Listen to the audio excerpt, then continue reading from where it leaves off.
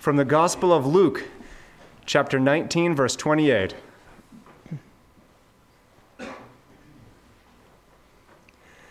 And when he had said these things, he went on ahead, going up to Jerusalem.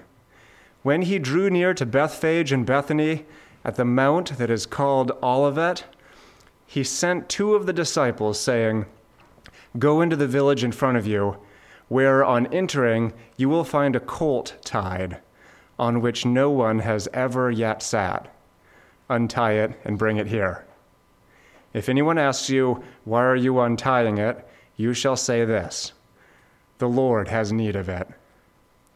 So those who were sent went away and found it just as he had told them. And as they were untying the colt, its owners said to them, "Why are you untying the colt?"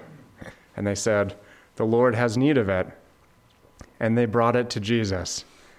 And throwing their cloaks on the colt, they set Jesus on it. And as he rode along, they spread their cloaks on the road.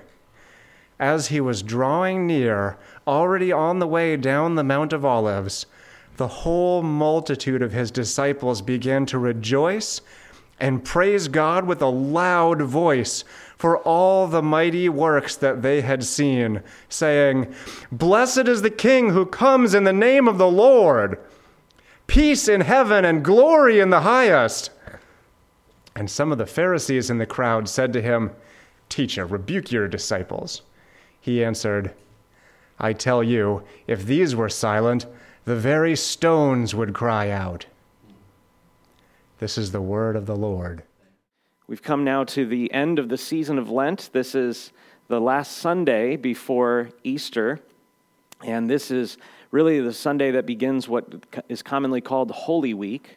And Holy Week is the time in which God's people set aside to remember the suffering of Jesus Christ, his bodily death and his resurrection. And the time that we've come to now is a great moment of pressure and a great moment of tension in the story as we've been tracking through Luke's gospel as Jesus is intending to make his way towards Jerusalem. One of the emphases in this season of Lent that we've been looking at is that Jesus did not avoid going to the place of his death, but rather he intended to. Luke emphasizes, capturing Jesus' words, that when Herod comes and the Pharisees send Herod's words to Jesus that Herod's coming to kill him, Jesus responds, "You go tell that fox, I'm not going to be dissuaded from my journey. I'm performing cures today and tomorrow, and on the third day, I will accomplish my course." We've come now to this moment where it's really between the second and third day, if you will, and Jesus is entering into Jerusalem. We call this day Palm Sunday, or the triumphal entry, this scene that Jesus intends to identify himself as the Messiah. But the question has to be asked, how can we call this a triumphal entry, knowing Jesus' heart? Remember, what we've been looking at is Luke has been recording Jesus knows he will die, and therefore he's going. As he comes into Jerusalem, the question has to be asked, how can this be triumphal? How come they are praising God if we know what's about to take place? Luke's gospel is intended to show us the clarity which Jesus Christ has of his own heart and mission. The problem that this answers for us is that unless we see that Jesus knowingly goes to his death, we might be tempted to think that Jesus' death is some sort of tragedy. We might read this story before we come to the resurrection and think he's on the hero's journey and he makes it to the final destination and he fails. He's murdered. It's a cosmic joke unless we know that Jesus knows what he's doing. This is the beauty of seeing the Messiah in his own understanding of what it will be required to purchase his people. Knowing that Jesus knew fully well what he was doing helps us to see the depth of his love. He did not go to the cross and wonder what would happen to him. He knew and probably had seen crucifixions.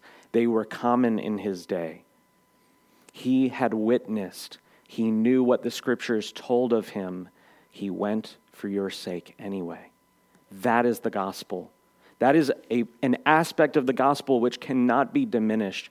Your Savior knew what it would cost to purchase your life.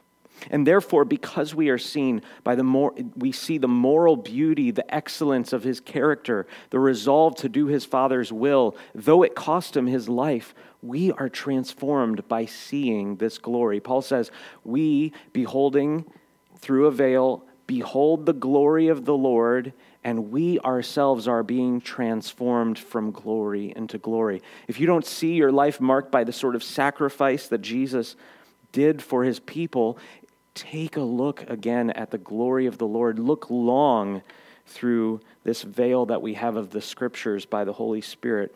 Look upon the person of Jesus Christ. Therefore, I want to emphasize three aspects of this story that Luke faithfully records, this historical narrative as he emphasizes the role of Christ as he's coming into Jerusalem. First, I want to look at the prophecy or the role of Christ as the great prophet who was coming into the world, as he intends to use this cult, not only prophesying about the cult, but, as we'll see in a minute, prophesying with the cult. By cult, I don't mean C-U-L-T, for those of you who cannot distinguish my pronunciation, but a colt, maybe that was better, the C-O-L-T, a donkey's foal, or an animal that often is translated as a donkey. Christ then proceeds into Jerusalem as a king who has triumphed, having conquered in the land, coming back into the city to receive the praise of the people. But actually, there's an ironic twist to this scene, because Jesus has not only conquered in the land, he's coming into Jerusalem, but he won't be received by Jerusalem, actually. And there's a great reason for this, is because he's going to be pushed out of Jerusalem and rejected by the scribes and the Pharisees. And instead of conquering in the land, then entering the city, he's actually now entering the city only to go be defeated, as it were, in the land. And that really is where we see Christ here in this passage as the priest. He is not only prophet and king in this passage. He, because he knows what he's doing, is priest. He is the lamb who offers up his own blood for the sake of the people. And therefore, as Christians, as those who follow Christ, we ought to follow his example. As Christ moves towards Jerusalem, he shows himself in this passage as being the true prophet of which Moses spoke. If you remember, during the time when Jesus accomplished the feeding of the 5,000, the people in the book of John are recorded as saying, "Truly, this is the great prophet who was to come into the world." And they're referring to Deuteronomy 18, where Moses is identifying that he is not the final prophet to Israel. He's not the real prophet who will bring Israel into the true promised land. And Moses, being a prophet, prophesies of a prophet to come. Throughout our time in Epiphany, both at the baptism of Christ and at the transfiguration of Christ, we hear from heaven, "This is my beloved Son," and later, "Listen to him." Moses said, "It is to all of those who do not listen to this prophet that the Lord will require their souls of them." Jesus, therefore, being the great prophet, shows himself as the great prophet through a marvelous, stunning prophecy in this passage. In verse 28, it says, "And when he had said these things," describing the parable of the minas, which we won't cover today, "he went on ahead, going up to Jerusalem. When he drew near to Bethphage and Bethany, at the mount that is called Olivet, he sent two of the disciples, saying," now notice clearly, he sent two of the disciples, 2 or 3 witnesses, "Go into the village in front of you, where on entering you will find a colt tied, on which no one has ever yet sat. Untie it and bring it here. If anyone asks you, 'Why are you untying it?' you shall say this, 'The Lord has need of it.'" Jesus' prophecy, as Luke records, of finding this colt is stunningly clear. Jesus matches through his prophecy the stunning clarity of the details of the prophecy with the extreme or supreme beauty of his meaning in this prophecy.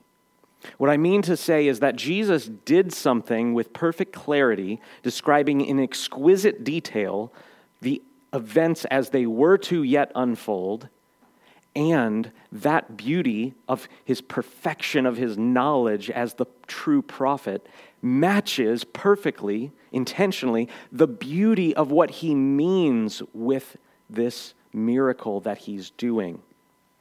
Without traveling to this village beforehand, Jesus knew with certainty that the colt would indeed be in the proper location, that it would be tied, and that it has never been ridden. When we see Jesus calling his disciples, there's one, Nathanael, and he says, I saw you when you were under the fig tree. And Nathanael, in understanding this, says, you're the Son of God. You're the Christ. The reason Nathanael does this is because he recognizes Jesus, knowing that he was under the fig tree, he sees more than the fig tree. He saw more than just seeing me physically under. He knows who I am. Nathanael was aided by the Spirit to see the prophecy of Jesus as revealing the nature of Jesus. Jesus not only knows that the colt will be there in a particular location, that it will be tied, and it has never been ridden. Further, he knew that its owners would reject to the disciples' commandeering. Commandeering is when, for example, a police officer chasing a thief on the run might stop you and say, I need your car, and he shows a badge, and he shows his gun, and the uniform tells you you're getting out of the car and you're giving it to him. That's what commandeering means. Not only did Jesus know that the owners would object to the commandeering of this donkey, their property, but he knew that it would be not only seen potentially as borrowing something that they didn't really have a right to claim, but it would have been extremely perplexing. Why would you come get a colt that has not been broken? You can't ride a colt that hasn't been broken. Jesus not only knew that they would object, but he knew what to command his disciples to say.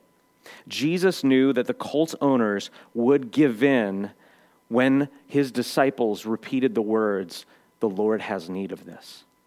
He didn't tell them to take money to buy the colt or to further command them, but rather he knew that the disciples repeating his words would have the intended effect. Brothers and sisters, this is a small glimpse of Christ's doctrine of the Scriptures, isn't it? He knew that when they repeat the commands, this colt who is tied will be unleashed. Oh, I wish we had time and the intuition to read the Scriptures as our early church fathers. They would have gone straight to liberating the colt. That's what Jesus is doing in this passage. He's not just using it, he's bringing deliverance in a sense. He's using the colt who cannot be ridden as a picture of his power to transform wicked sinners. He's able to tame this colt and to release it from its bonds. In this, we see a glimpse of the authority of his word and the power of his transformation as Jesus is releasing this animal and using it for a specific purpose. Jesus knows that his words will succeed. In verse 32, Luke writes, So those who were sent went away and found it just as he had told them. And as they were untying the colt, its owner said to them, Why are you untying the colt? And he said to them, The Lord has need of it. As his words are perfectly fulfilled, once again we see Jesus Christ as the true prophet who was to come into the world. But the question we have to ask is, why did Jesus say to them, the Lord has need of it?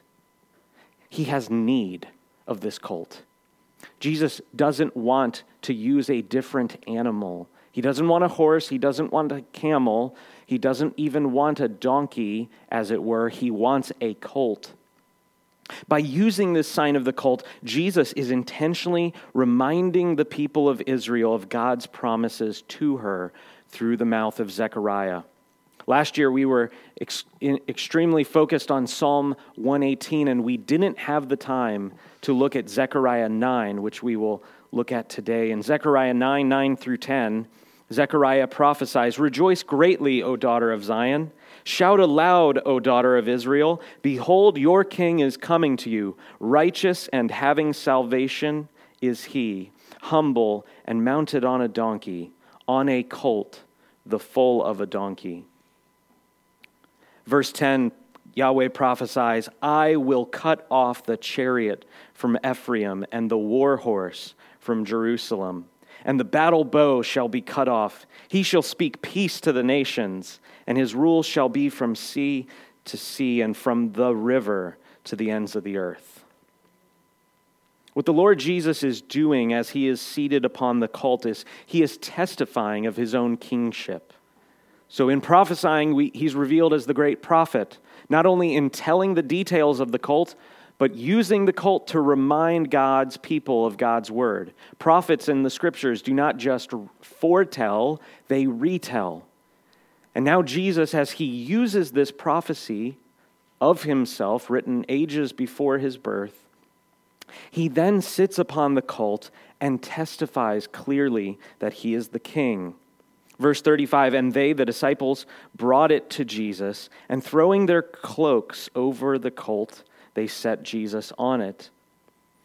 Whenever a king is coronated, he's set on a throne. That's why Luke said they set Jesus on it. Verse 36 says, "And as he rode along, they spread their cloaks on the road."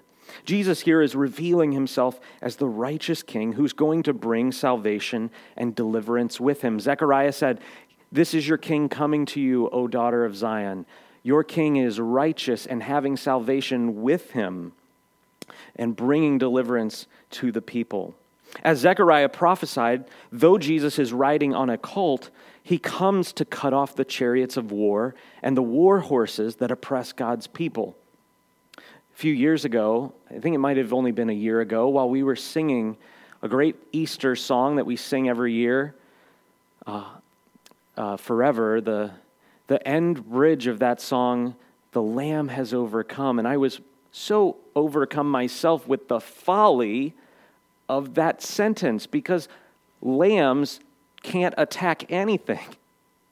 This is what Zechariah is saying. He's using the same idea in his prophecy. Zechariah is saying there's going to be a king coming in on a colt, and he's going to cut off the chariots. For those of you who've never seen a colt, if you were at, I forget whose birthday party it was, the Burks brought their little miniature pony. Miniature horse, excuse me. Is it a miniature horse? I'm very sorry. Imagine getting on that pony to ride against a war horse. If you've ever seen the Anheuser-Busch, those horses as they bring in the beer, these Clydesdale horses that are probably thousands of pounds, in the thousands of pound ranges, the folly of sending in a donkey against a chariot is stunning. And that's what Zechariah is saying is going to take place. Rejoice, Zion. You're going to be delivered with a 22. It's ironic.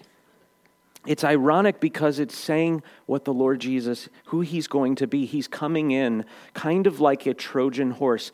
If Jerusalem knew what was happening, they would have shut the gates. They didn't recognize this humble king who comes to pour out his own blood and lay his life down for the sake of his people. They were beguiled by his humility as he enters in on this colt.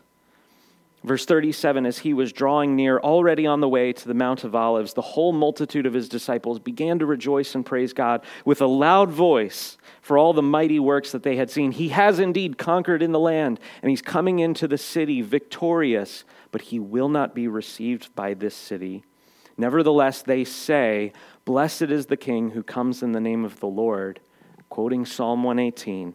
And then they say, not quoting Psalm 18, "Peace in heaven and glory in the highest." His disciples recognize at least some of the significance of what's taking place. As I said, they quote Psalm 18, in which the Messiah, the Christ, enters into the midst of God's people in temple worship.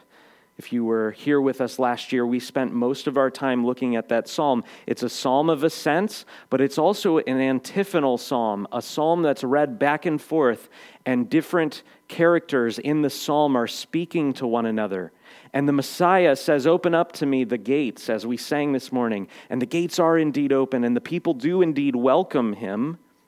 And therefore, from the city of Jerusalem, God's people shout out in Psalm 118:26, "Blessed is he who comes in the name of the Lord. We bless you from the house of the Lord," as he is triumphing into or processing into the midst of God's people.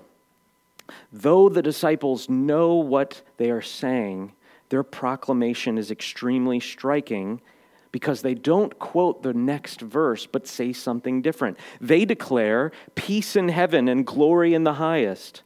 In the context of Luke's gospel, this is extremely reminiscent of the witness of the angels when the angels were testifying to the shepherds, isn't it? What did they say in Luke 2:14? "Glory to God in the highest, and on earth peace among with those whom he is pleased." And extremely outraged, the Pharisees demand that Jesus then silence their worship. The Pharisees recognize, they know Psalm 118. They recognize that they are declaring the Messiah, the true King of Jerusalem, that these disciples are declaring the King has come.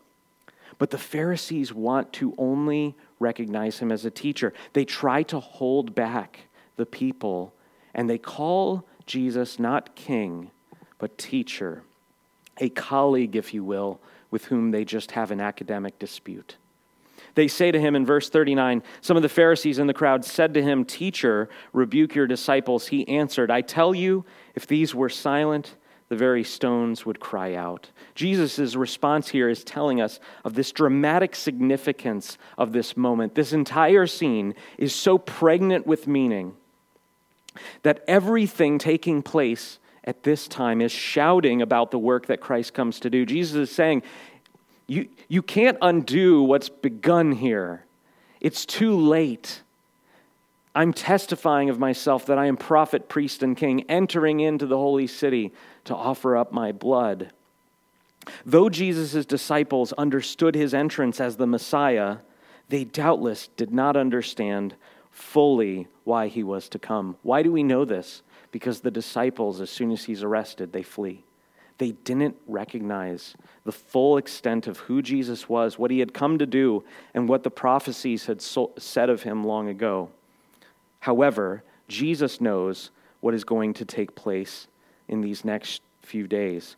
The very next line in this psalm, which the disciples quoted but then never moved to, foretells the death of this lamb, which is going to happen in the Passover, about to be celebrated. This hymn, Psalm 118, it would have been often used as a Passover hymn. If you remember, in the last few weeks, Andy has been taking us in the communion meditation to over and over again these psalms that the Lord Jesus would have used with his disciples and growing up and would have meditated on and would have seen himself testified about. In Psalm 118:27, the very next verse after they say, "Blessed is he who comes in the name of the Lord, we bless you from the house of the Lord," the psalmist wrote, "The Lord is God, and he has made his light to shine upon us. Bind the festal sacrifice with cords up to the horns of the altar."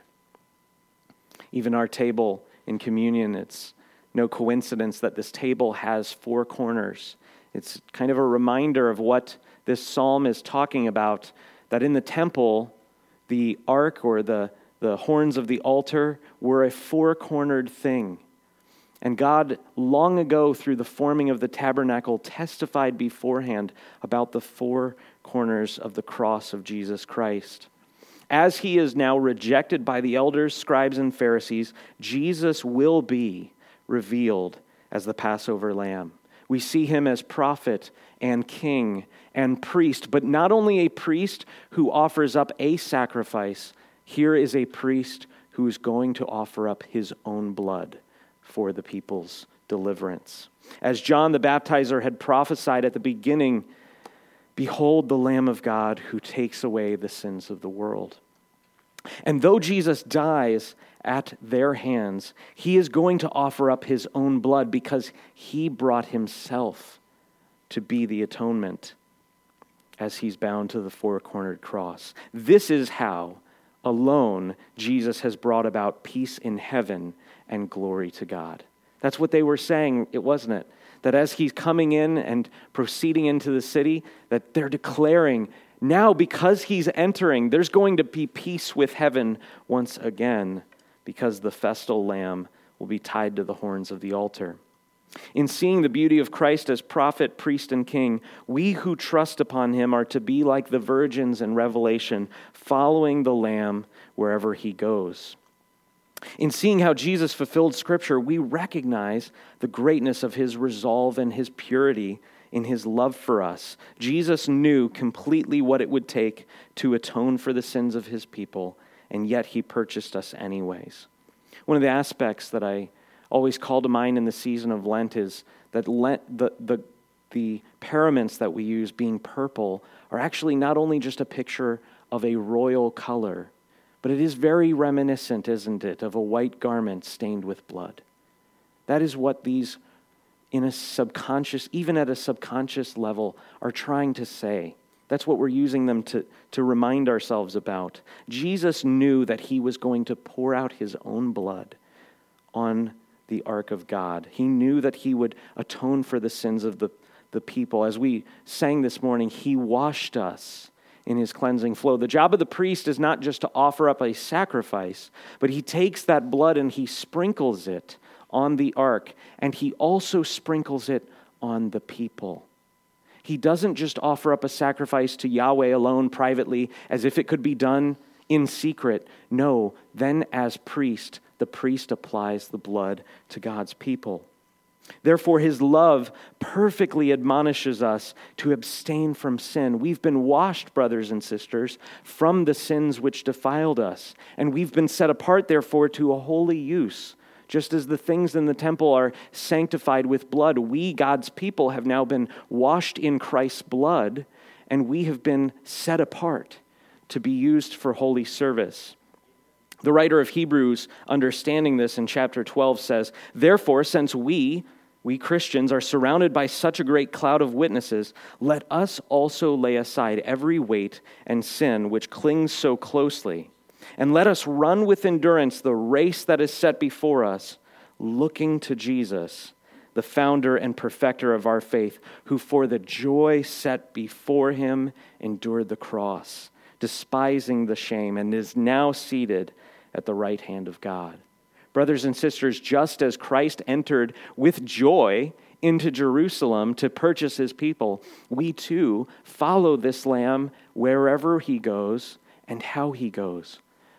We who are transformed by Christ's love now can joyfully lay down our lives for our brothers and sisters, making disciples, teaching them of the gospel and God's word.